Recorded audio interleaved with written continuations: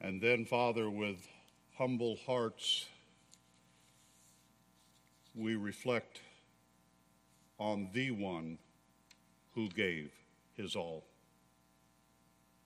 so that we might have true freedom that no human institution, no power on earth, no military might, no man can ever take away from us. That freedom, which was secured through the blood of your Son, our Savior, the Lord Jesus Christ. So, Father, we thank you for the men and women who have died heroically in the defense of a great nation, in the defense to provide a free world. But we must, above all, thank you for the one who died for us so that we could spend eternity with you. And now we thank you for your word that we are about to enter into as part of our worship time together. May the Holy Spirit cause it to live in our hearts and our minds, transforming us into the people that you desire us to be. For it's in Christ's name we do pray.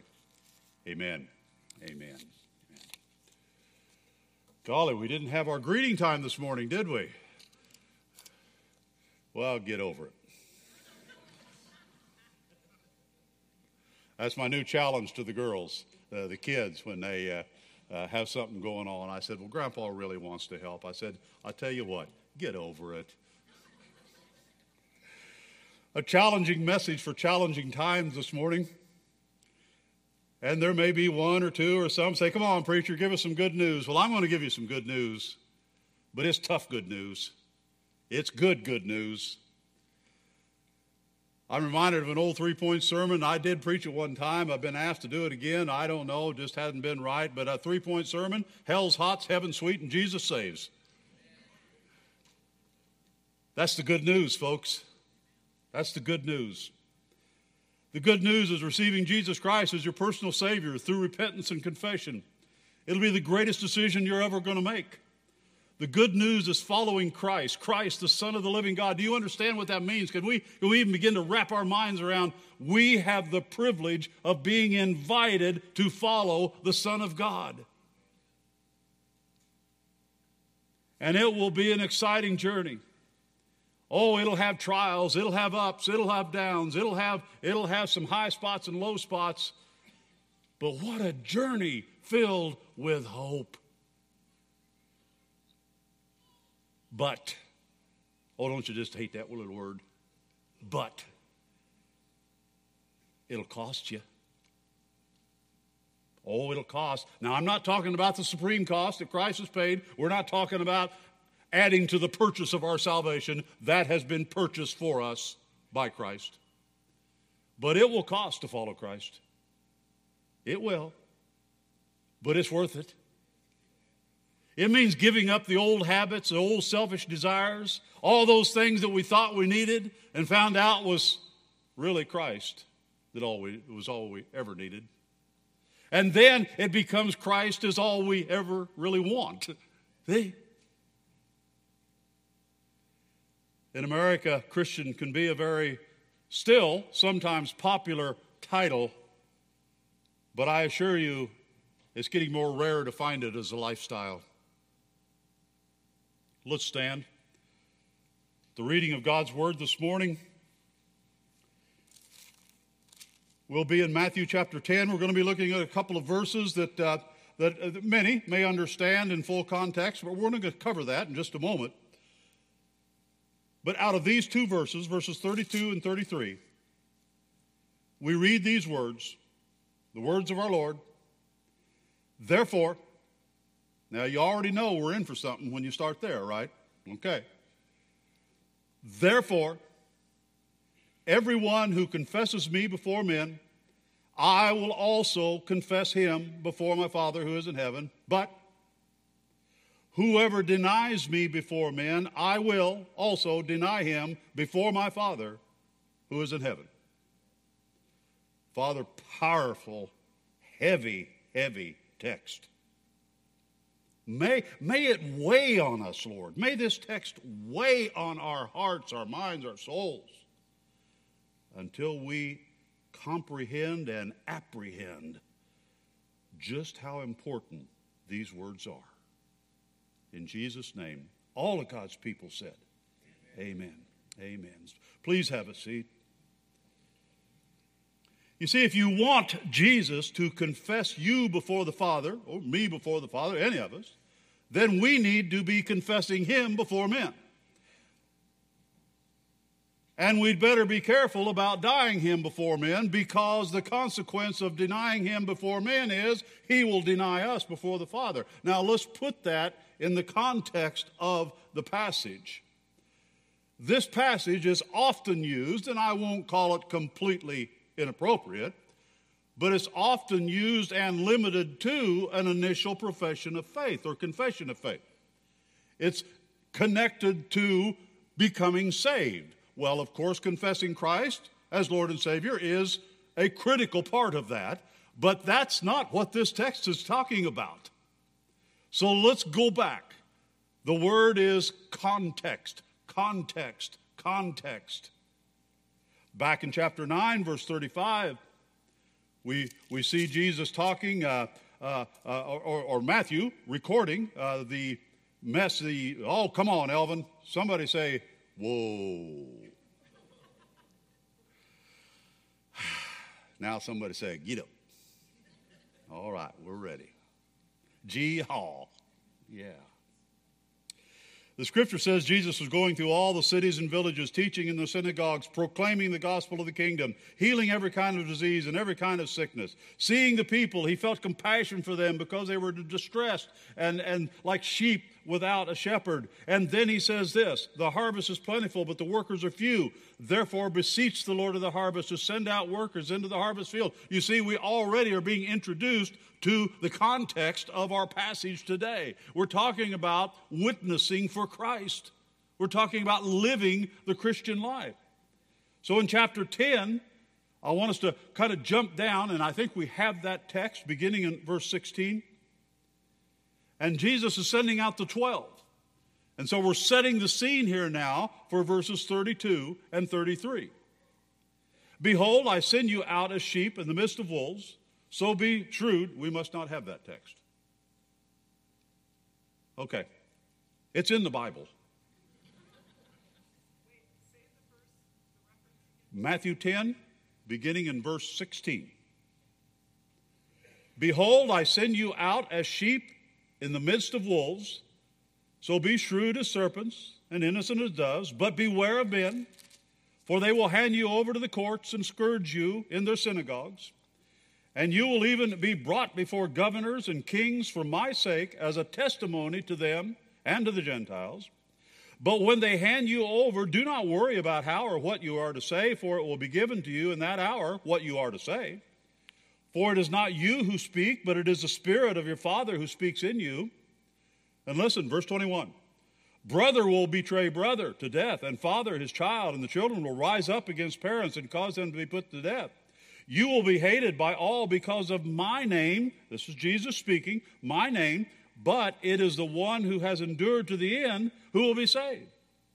But whenever they persecute you in the city, flee to the next. For truly I say to you, you will not finish going through the cities of Israel until the Son of Man comes. A disciple, follow along, verse 24, a disciple is not above his teacher, nor a slave above his master.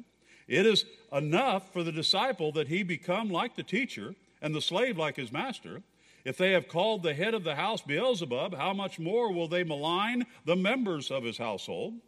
Therefore, do not fear them, for there is nothing concealed that will not be revealed, or hidden that will not be known.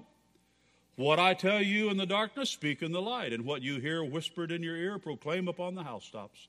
Do not fear those who kill the body, but are unable to kill the soul, but rather fear him who is able to destroy both soul and body in hell. Can you begin to get to grasp where Christ is leading up. Remember, we're building towards verse 32 and verse 33 and following. Are not 2 sparrows sold for a cent? And yet not one of them will fall to the ground apart from the Father. But the very hairs of your head are all numbered. All you bald people say, praise God. So do not fear. You are more valuable than many sparrows. Therefore, up. We're there. We got back to the therefore. Therefore, in light of all of that, everyone who confesses me before men, I will confess him before my Father who is in heaven. Remember, this is the I Will series. This is the I Will series. But whoever denies me before men, I will also deny him before my Father who is in heaven. Do not think that I came to bring peace on earth. I did not come to bring peace, but a sword. For I came to set a man against his father, and a daughter against her mother, and a daughter-in-law against her mother-in-law. And a man's enemies will be the members of his own household. He who loves father or mother more than me is not worthy of me. And he who loves son or daughter more than me is not worthy of me. And he who does not take up his cross and follow after me is not worthy of me. He who has found his life will lose it, and he who has lost his life for my sake will find it. Now we're in context. Now we're in context. My friends, brothers and sisters, this is a critical point in the history of this nation, in the history of the church, as we draw near to the end of days, the end of times, when the Lord Jesus Christ is going to come back and fix it. But I'm telling you, this passage has so impressed upon my heart as I prepared this week. I'm a bit excited, and I hope I don't blow it. So, Holy Spirit, have your way. So all of this now that we've gone through, what does it mean? What does it mean to be a follower of Jesus Christ? A follower. What does it mean to be a disciple of Jesus Christ? And what does it mean that Christ will testify or confess us before the Father? Can you imagine? God, just think about it for a minute. That somehow in the realm of eternity, Jesus is going to call us by name. And somehow, in the mystery of the triune God, he's going to look at the Father and say, Elvin Dillard just confessed me. Doris Fall just confessed me. You know, I'll use the pastor. Adam Johns just denied me. That way I won't offend one of the members, Adams. But this is personal. I believe it's very personal. And our names are going to be mentioned in glory, one way or another. Does that scare you just a little bit? It should. It should. Jesus said, fear the one who has the power to do that. That's called reverent fear. Reverent fear. So now we move to the preaching points. What is a disciple? What does it mean to confess Jesus Christ? Well, first of all, we're to be disciples, followers of Christ, and that means we are to be learning from the Lord perpetually. Now, guys, it takes me a long time sometimes to come up with all these rhyming words, so, wait till we get to the next one. There is no crash course in Christianity. There is none. And the final degree won't be transferred until we get to glory. And we've finished the life of learning. But we're to learn. Our life journey is learning, and you cannot, there is no such, there's a common term today, distant learning. That is not applicable in the Christian life. There is no such thing as a distant learning program for a believer. You're either close to Christ or away from him. And you cannot learn by being away from him or distant from him. In our text earlier, we see that Jesus was sending out the apostles. Well, before Jesus' followers could be apostles, which are those who are sent, they had to be disciples, which is those who are taught. In our lives as well, Jesus emphasizes the importance and significance of being a disciple. John 8:31 and 32, Jesus said to the Jews who had believed in him, "If you abide in my word, you are truly my disciples. And you will know the truth, and the truth will set you free." Amen? Abiding in Christ. We get a picture of this in chapter 11. Jesus said, "Come to me, all who labor and heavy laden, I will give you rest. Take my yoke upon you and learn from me." Do you see that? Sometimes we miss that because it's a great passage of comfort, it's a great passage of encouragement, but it's a passage about learning. "For I am gentle and lowly in heart, and you will find rest for your souls. My yoke is easy and my burden is light." What does it mean to be yoked? Actually, we already had a little lesson in being yoked. But it means I'm bound, I'm connected, I'm secured to Jesus as my leader. Where he goes, I go. What he does, I do. What do we say? When he says G, I go right. When he says haw, I go left. He says whoa, I stop. When he says steady, just stay on course.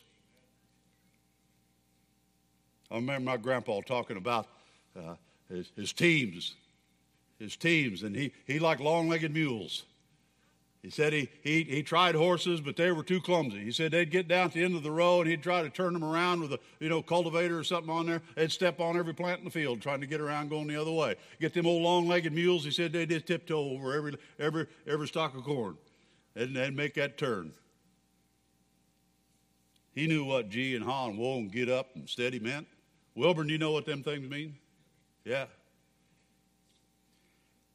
Brothers and sisters, don't pull against the yoke. We got to stop pulling against the yoke, because here's the reason. This is why this is such an important principle. We need to embrace the yoke. Embrace it. It is our security. It is our satisfier. It's our stabilizer. The yoke is a good thing. And here is the next element of that. When we are yoked to Christ, we are therefore yoked to each other. And when one pulls left when he should be going right, it disrupts the body of Christ. We are yoked to Christ. We are yoked together, and we're all in this journey called life, learning and growing in the grace and knowledge of the Lord Jesus Christ. Isn't that a beautiful portrait? Don't pull against the yoke. We cannot learn in isolation. Although I do encourage alone time with Jesus, very much so. But we are to learn together. We are family. We are a fellowship. Scripture, worship, prayer, together. We are the church, by pure definition, a gathering, an ecclesia, a called out assembly, which literally brings us to our next point. We are to learn perpetually, in other words, till the day we die. We're going to be learning. And then we'll be transferred into the realms of glory, and we'll not have any more questions. Second point, love the Lord supremely. Let's love the Lord supremely. We got to quit dividing our love between the world and Christ. There's just no room for that anymore. Never has been, but even more important now. This is where the principle of separation comes in. And I want to make sure we understand the difference between separation and isolation. We are to live separated lives, separated from the world and its ways. But we are not to be living away from the world. We're in the world, not of the world. All of those terms. The point is, our life should look radically different than the life of someone who is not a Christian. It's as simple as that. Christian discipleship is both dedication and consecration. For married couples, if each of you are not in a personal love relationship with Christ and loving him supremely, you can never love your mate sufficiently. Never. It isn't going to happen. Because unless you know the author and the gifter of love, you can never extend that love to anyone else that you may know. Love the Lord. Love the Lord supremely. Priority. Again, from Mark, we get these words. The gospel account, according to Mark, Jesus said, "Truly I say to you, there is no one who has left house or brothers or sister or mother or father or children or lands for my sake and for the gospel, who will not receive 100-fold now in this time, houses and brothers and sisters and mothers and children and land, with persecutions, and in the age to come eternal life. But many who are first will be last, and the last will be first." Priority living is purposeful living. Please make note of that. In Christ, priority living is purposeful living. The only way to discern your purpose in life is to exchange your old life for Christ's life. That's the only way you're ever going to find out why you even exist. You were created for a divine purpose. And until you establish a living relationship with Christ, that divine purpose will never be fulfilled in your life. 1 John, he says, "Do not love the world or the things in the world. If anyone loves the world, the love of the Father is not in him.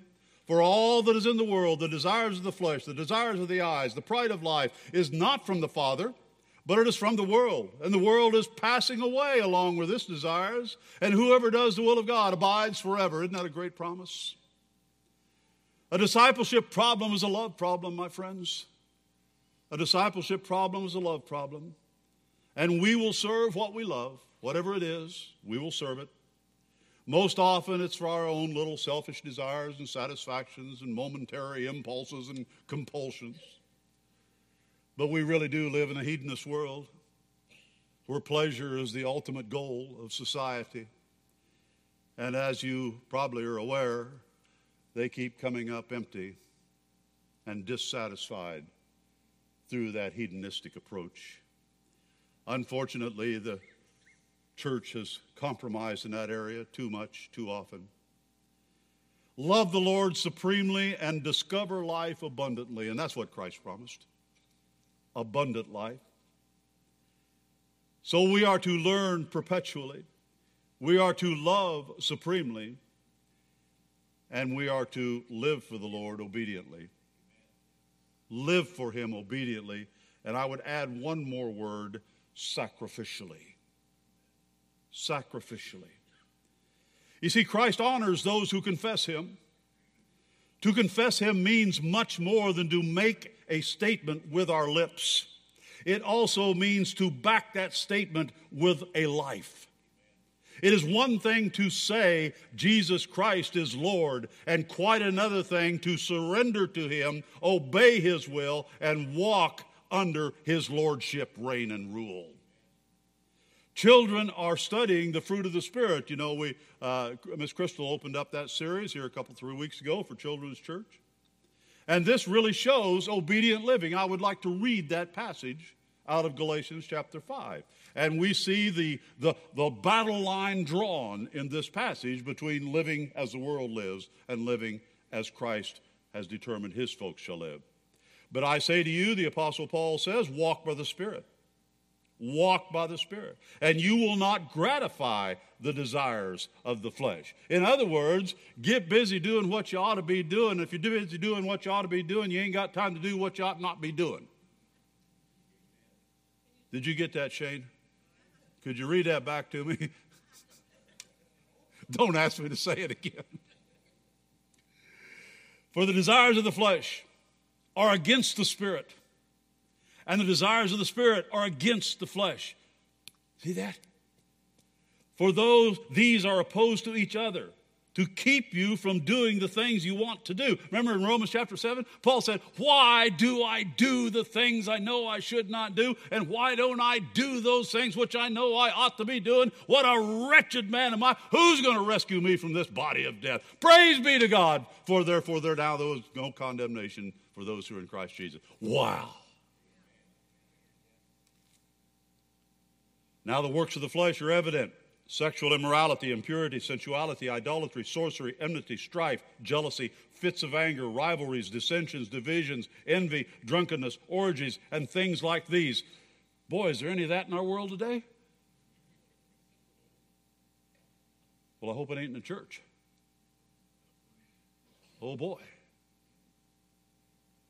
That's where you replace amen with oh my. I warn you, as I warned you before, that those who do such things will not inherit the kingdom of God. But the fruit of the Spirit. The fruit of the Spirit. One fruit, multiple manifestations. Love, joy, peace, patience, kindness, goodness, faithfulness, gentleness, self-control. Against such things there is no law. And those who belong to Christ Jesus have crucified the flesh with its passions and desires. If we live by the Spirit, let us also keep in step with the Spirit. Let us not become conceited, provoking one another, envying one another. Folks, do you see the beauty in that life that is led by the Spirit of God? That's God's desire for His people. Do we get that? Why do we keep rejecting His gifts? Why do we keep trying to stay away from all that God wants us to have and think somehow that He wants to take away all of our fun? No, He wants to give us the abundant life that is promised and secured through Jesus Christ our Lord. He wants us to live a blessed life, folks. I didn't say an easy one. I didn't say one without trial or one without testing or one without sorrow. We're going to have grief. We're going to see death. We're going to have pain because we're still stuck in a very old, broken world. But it's not about this life. It's about everything that Christ has laid up for us in glory. Amen? Everything. The choice is ours. Jesus is going to confess us in one of two ways. I'm sorry, but and it's more than this, but it's good boy, bad boy, good girl, bad girl. But it's much more serious than that. Jesus is going to confess us as confessors or deniers. There's no in between. See, there's no dusk in the Christian. There's light and there's dark. Right? There's light and there's dark. That's it. And we're either on one side or another. Confession, by our biblical definition, is literally lifelong living for Christ. That's it. Lifelong living for Christ. Not perfect, not without error, but living with a heart that's focused on the person of Christ and all that He's done for us, and trusting the Holy Spirit to take care of the rest. Paul said, I have been crucified with Christ. It is no longer I who live. There it is. There it is right there. But Christ who lives in me. The exchanged life principle. And the life I now live in the flesh, I live by faith in the Son of God who loved me and gave Himself for me. What a life, folks. What a life. Why would we desire anything else? Why?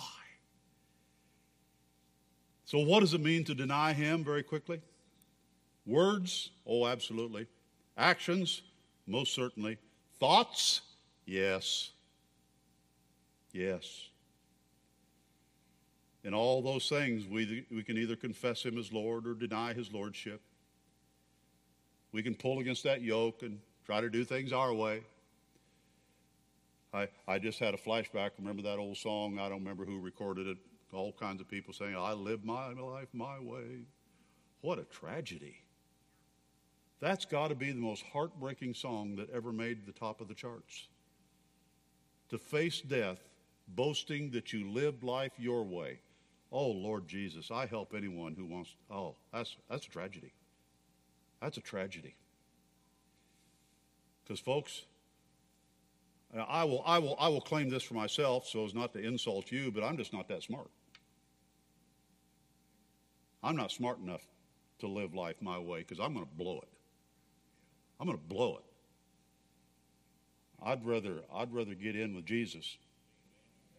I'd rather get in with Jesus and get yoked up with Him. There you go. Getting yoked is no joke.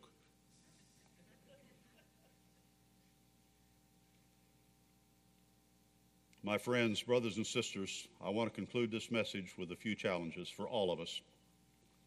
I believe that we are being called out like never before. I believe the church is being called out like never before in my lifetime. Christ is getting her bride ready. The sheep and the goats will face a separation. The wheat and the tares will be taken apart and separated. There will be a sifting. We're in a time where people must decide whose side they are on. And the winning side has already been determined, by the way. The champion has already been announced and presented. Remember, separation is not isolation, but it does determine one's participation. Let me say that one more time. Separation is not isolation, but it determines our participation, the kind of life that we will live. It extends to all parts of our lives, every aspect of our life.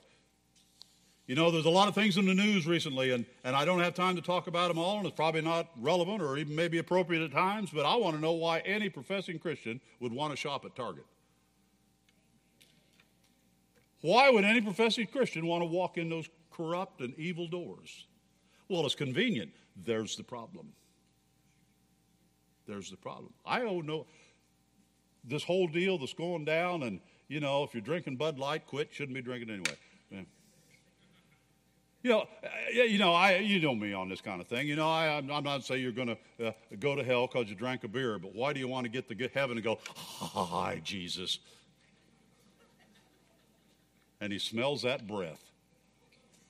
Right, am I wrong, Adam? Adam's not getting in that one. Like the old boy come up and said, preacher, am I going to go to hell for smoking? I said, brother, you won't go to hell for smoking, but when we get to heaven, you'll smell like you just came from there.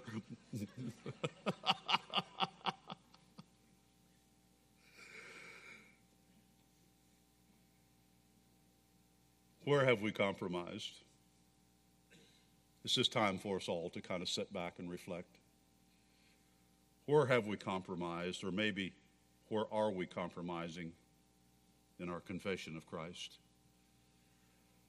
Where have we gave just a little for the sake of our own comfort and convenience and care?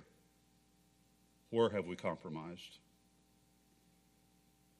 A compromise in confession is a denial by profession. Either way, Jesus will mention our name to the Father. Either way. Either way. You know, I'm hesitant but I just want to encourage you folks on a very personal note. Consider where you spend your money. Consider where you spend your money, what organizations you support, what businesses you support, what corporations you support. Connie and I have made a lot of changes over the years, everything from satellite TV, which doesn't exist in our house, to the cell phone carrier we use. They're all Christian organizations, all holding high moral values and national pride too. And we've never been disappointed. How can you go along with a cell phone service called Pure Talk? Yeah. D.L. Moody will close our message again this morning, of which I accessed in this series. He had some really good notes. Great old man of God, great preacher. But just think of having your name mentioned in the kingdom of heaven by the Prince of Glory, by the Son of God, because you confess him here on earth. You confess him here, he will confess you there. If you wish to be brought into the clear light of liberty, you must take your stand on Christ's side. I have known many Christians go groping about in darkness and never get into the clear light of the kingdom because they were ashamed to confess the Son of God. We are living in a day when men want a religion without a relationship. They want a crown without a cross. But if we are to be disciples of Jesus Christ, we have to take up our cross daily, not once a year or on the Sabbath, but daily. And we take up our crosses and follow him. And if we do so, we shall be blessed in the very act. Father, may we take these words most seriously this morning. Your words, the words of our Savior, recorded for our discipline, for our development, and for your glory. May we not take this thing called Christian life too lightly, but may we always measure the cost of our ability to profess it and our privilege to claim it. Father, may we confess your Son in every aspect of our life, in all that we do and say, knowing that our flesh will always be there, but the Spirit has always given us the victory. May we walk in the Spirit, therefore not to gratify the desires of the flesh, so that in all things Christ may be exalted and people may be drawn to him. For it's in his name and for his glory that we pray. Amen. Amen. Let's stand as our invitation this morning. And folks, it is a time of introspection. And as we come to this time of altar call, that altar can be wherever you're standing. Wherever you're standing is your place of meeting with God at the altar right now. If you want to come forward, we'll pray with you. We'll stand by you in prayer, and we don't need to know what the needs are to stand there and pray with you, along with you. But folks, I assure you there is an urgency. There is an urgency. Christianity is not popular. How many knew that? True Christianity is not popular at all. At all. And there is a very strong element in these United States of America that wants to silence the conservative voice. Silence it. We will not be silenced. We will not be silenced. Let's worship the Lord.